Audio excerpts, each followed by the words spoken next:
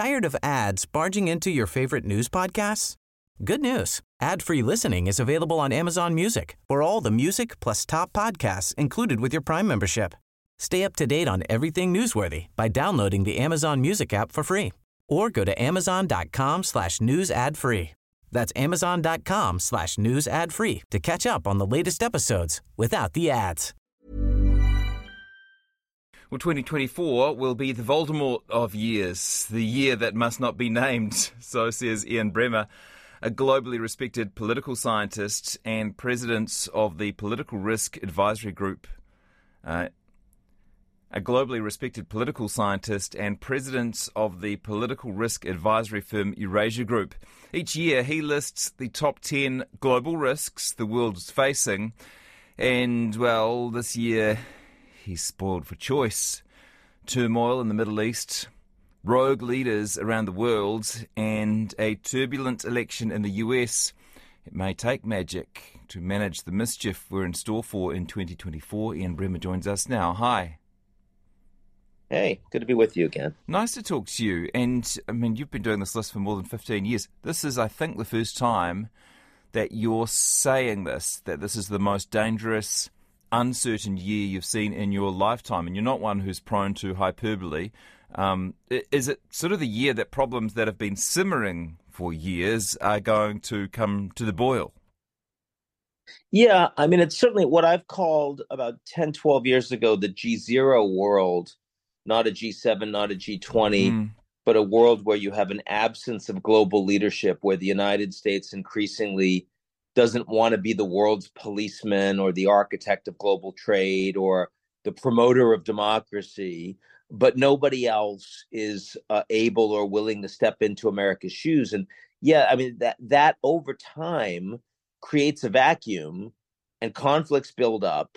The international architecture is increasingly unaligned with the underlying balance of power, and we will eventually face a price to pay. And that in 2024, it does look like a lot of those conflicts are really starting to play out around the world. And of course, the U.S. election is the one that everyone has been fearing for a while now, hoping it wouldn't be so bad, hoping it wouldn't be Biden versus Trump, hoping against hope.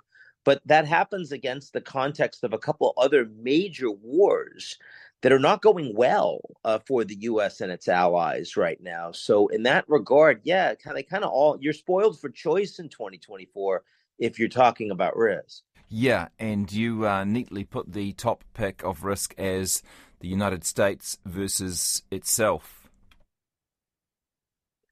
Well, the United States is the only advanced industrial democracy that is incapable of holding a free and fair election that is seen as legitimate by its population.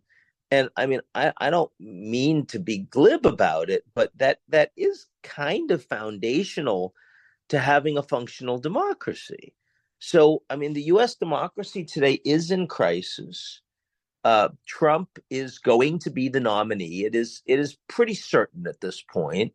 And he's going to be the nominee despite the fact that he did everything in his power to subvert a free and fair election back in 2020, 2021. Now, in a well-run democracy, that reality would be the single top issue by far that anyone is discussing. And yet it's not in the United States right now. It's not at all. Instead, people are talking about Biden's age and the border and the economy and a whole bunch of other things, all of which would normally be important in any given election, but not when the state of your democracy is actually on the ballot. And that does tell you that there is a real crisis in U.S. democracy right now. Yeah, and is Trump the sole cause or the sole problem here, or is Trump a symptom of the democracy's vulnerability? And is there a willingness, by the way, in America to acknowledge these vulnerabilities?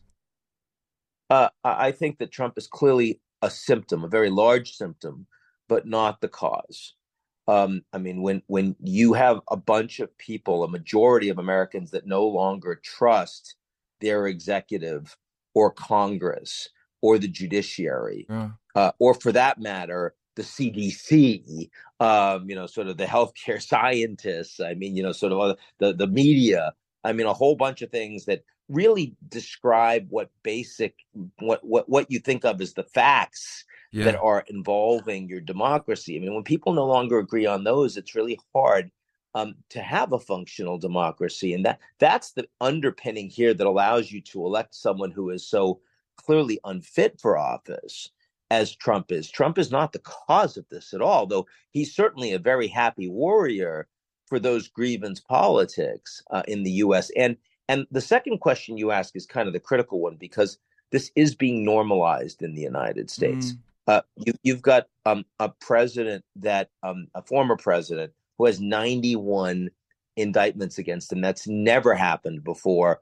And now you're just kind of getting used to it. It doesn't drive the headlines the way it did. He's going to be convicted in all likelihood, at least in Washington, before the election. It's not going to make him any less popular. It's not going to change the nomination process. He was impeached twice. He was acquitted both times. Impeachment no longer functions as a check on the executive. In fact, Mayorkas, the head of the Secretary of Homeland Security, is about to be impeached. Yet there's no evidence that he committed any crimes that have been put forward in that impeachment. Doesn't matter. That's the way impeachment works in the United States right now.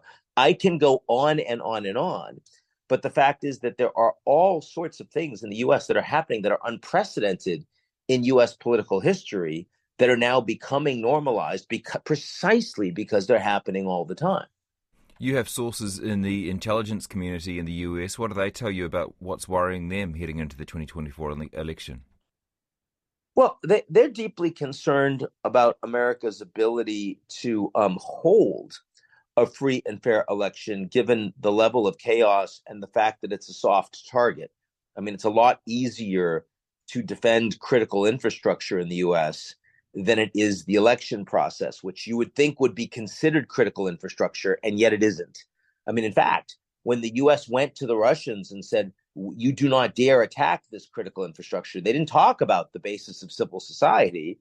They talked about things like nuclear plants and power plants and agriculture, all of the port facilities, but they didn't talk about the election process. I would argue that the election process is the most critical infrastructure that a democracy actually has. And the level of disinformation, we already saw the first AI-driven deep fakes just a week and a half ago before the New Hampshire primaries. There were a lot of voters, erstwhile voters, that got deep fake AI-generated calls from President Biden saying, we don't want you to vote in New Hampshire. We want you to vote in the general.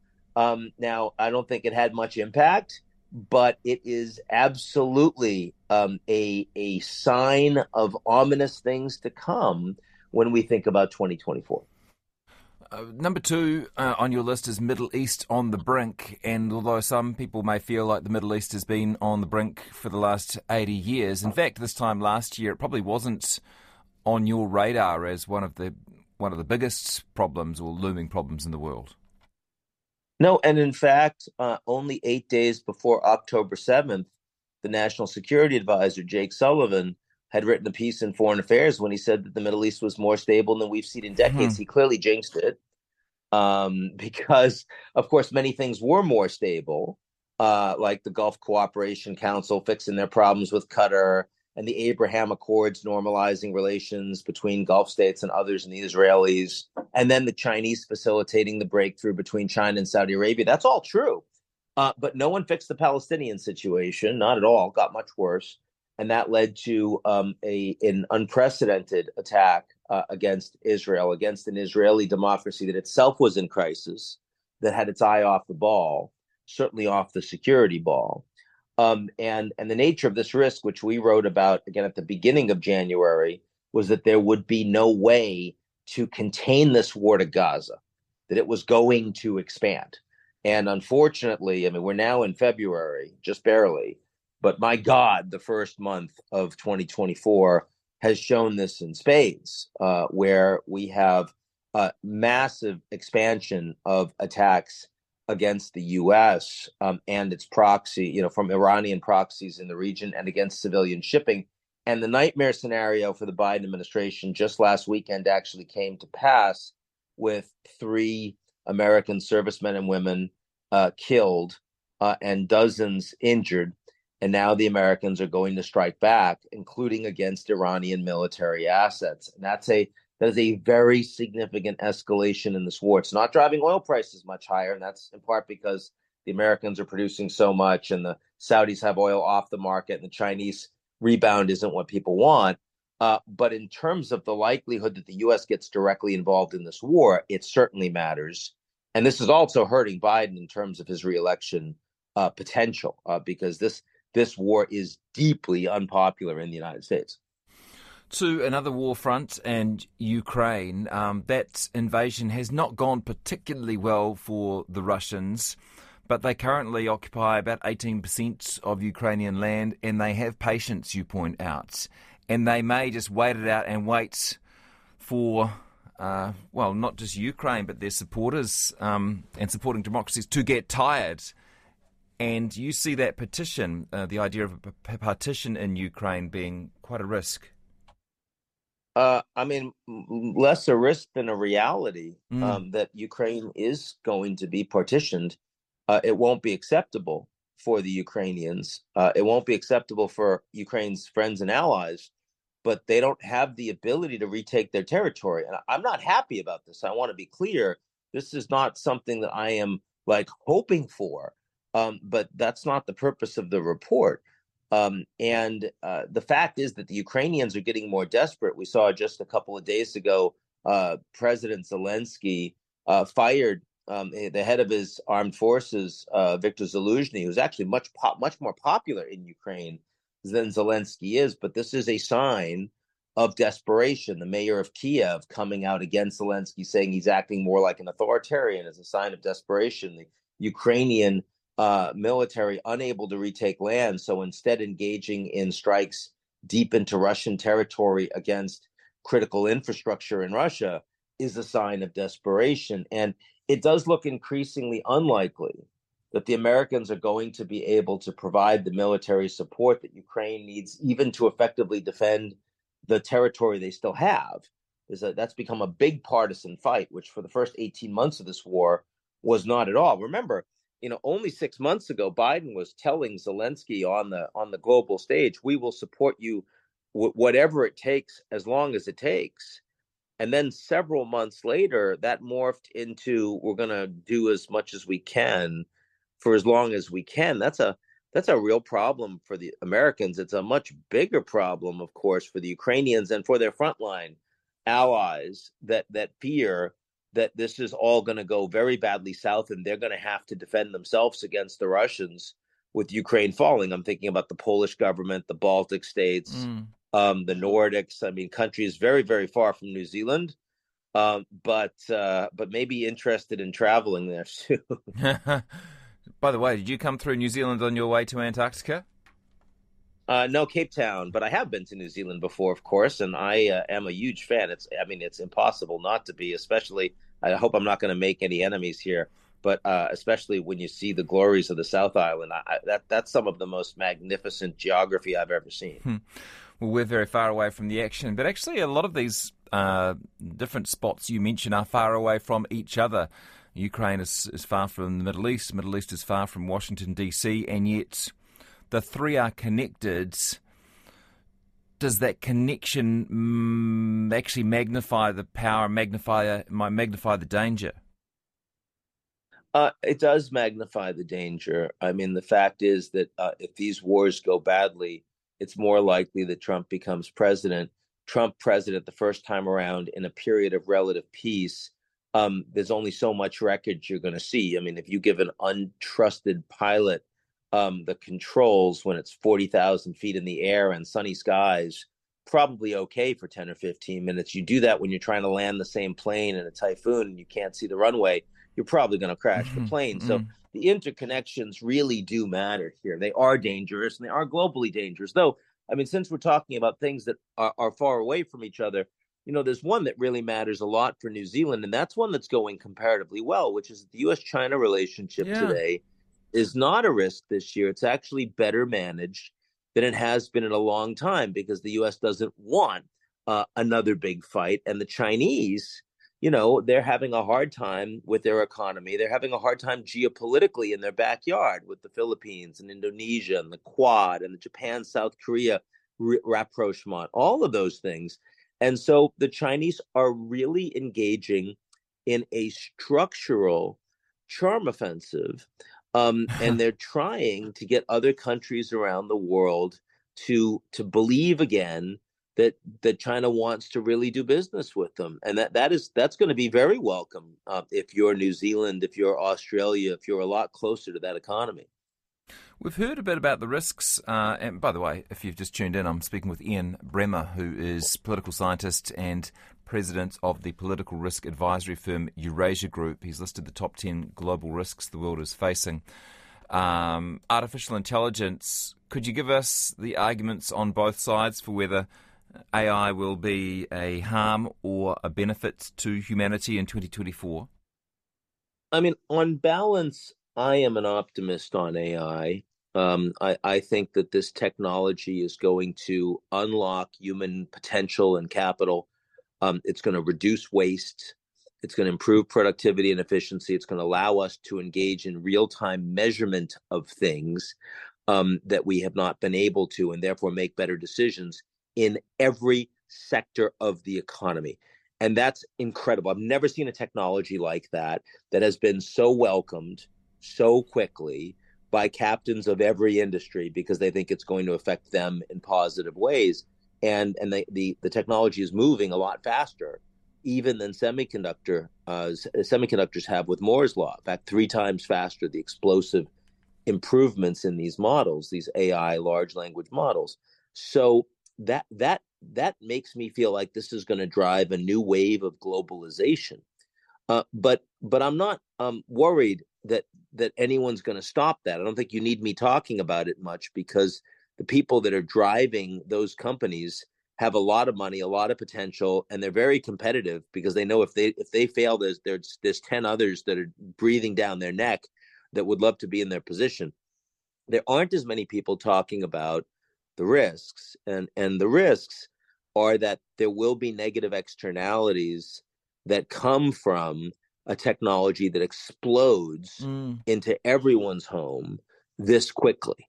That for example, and the tech is moving much more quickly than the regulations or the governance can move. So you are going to see a lot more AI-driven disinformation affecting elections, affecting markets, and starting, in earnest, I think in 2024, especially because the next generation of AI coming out this year makes GPT-4 looks like a child's toy.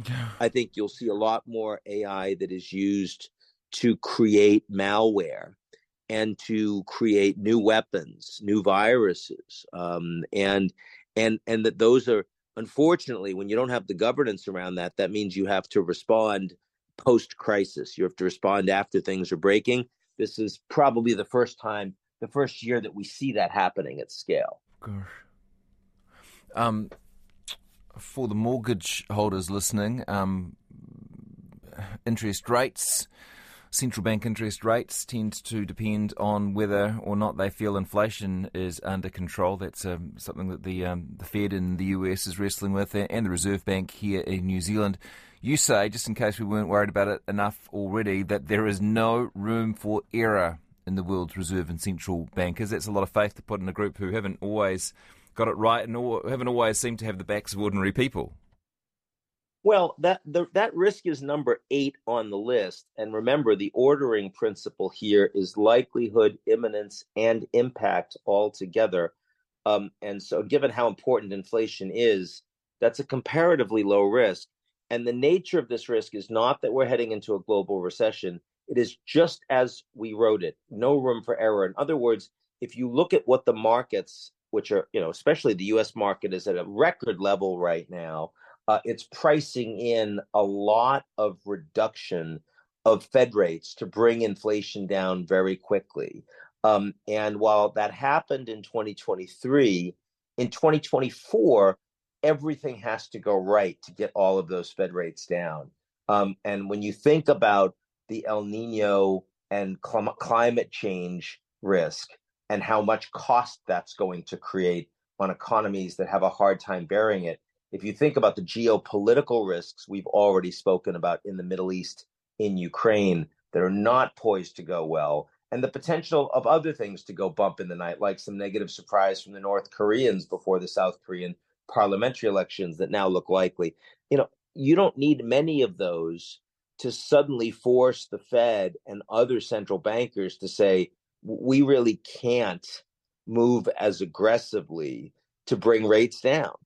And that's going to disappoint the markets. So that's the point here. It's that inflation is unlikely to come down as quickly in 2024 as the punters at the beginning of the year were hoping. That's the nature of the risk. If only the countries around the world got on as well as they seem to when they hit the ice in Antarctica, Ian, might be a nice little model for future living. It was in part because I knew what we were going to be writing in January that I took that trip.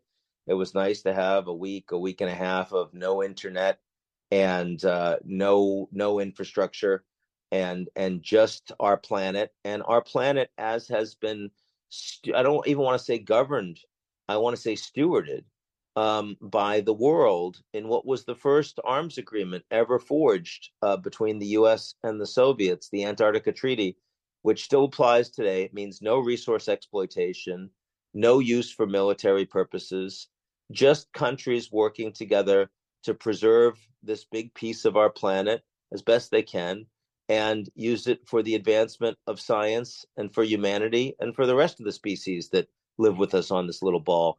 That seemed to be a nice way to start the year, frankly. Ian Bremmer, great to chat to you. Thanks so much for your time and the thought and energy you've put into this. My pleasure.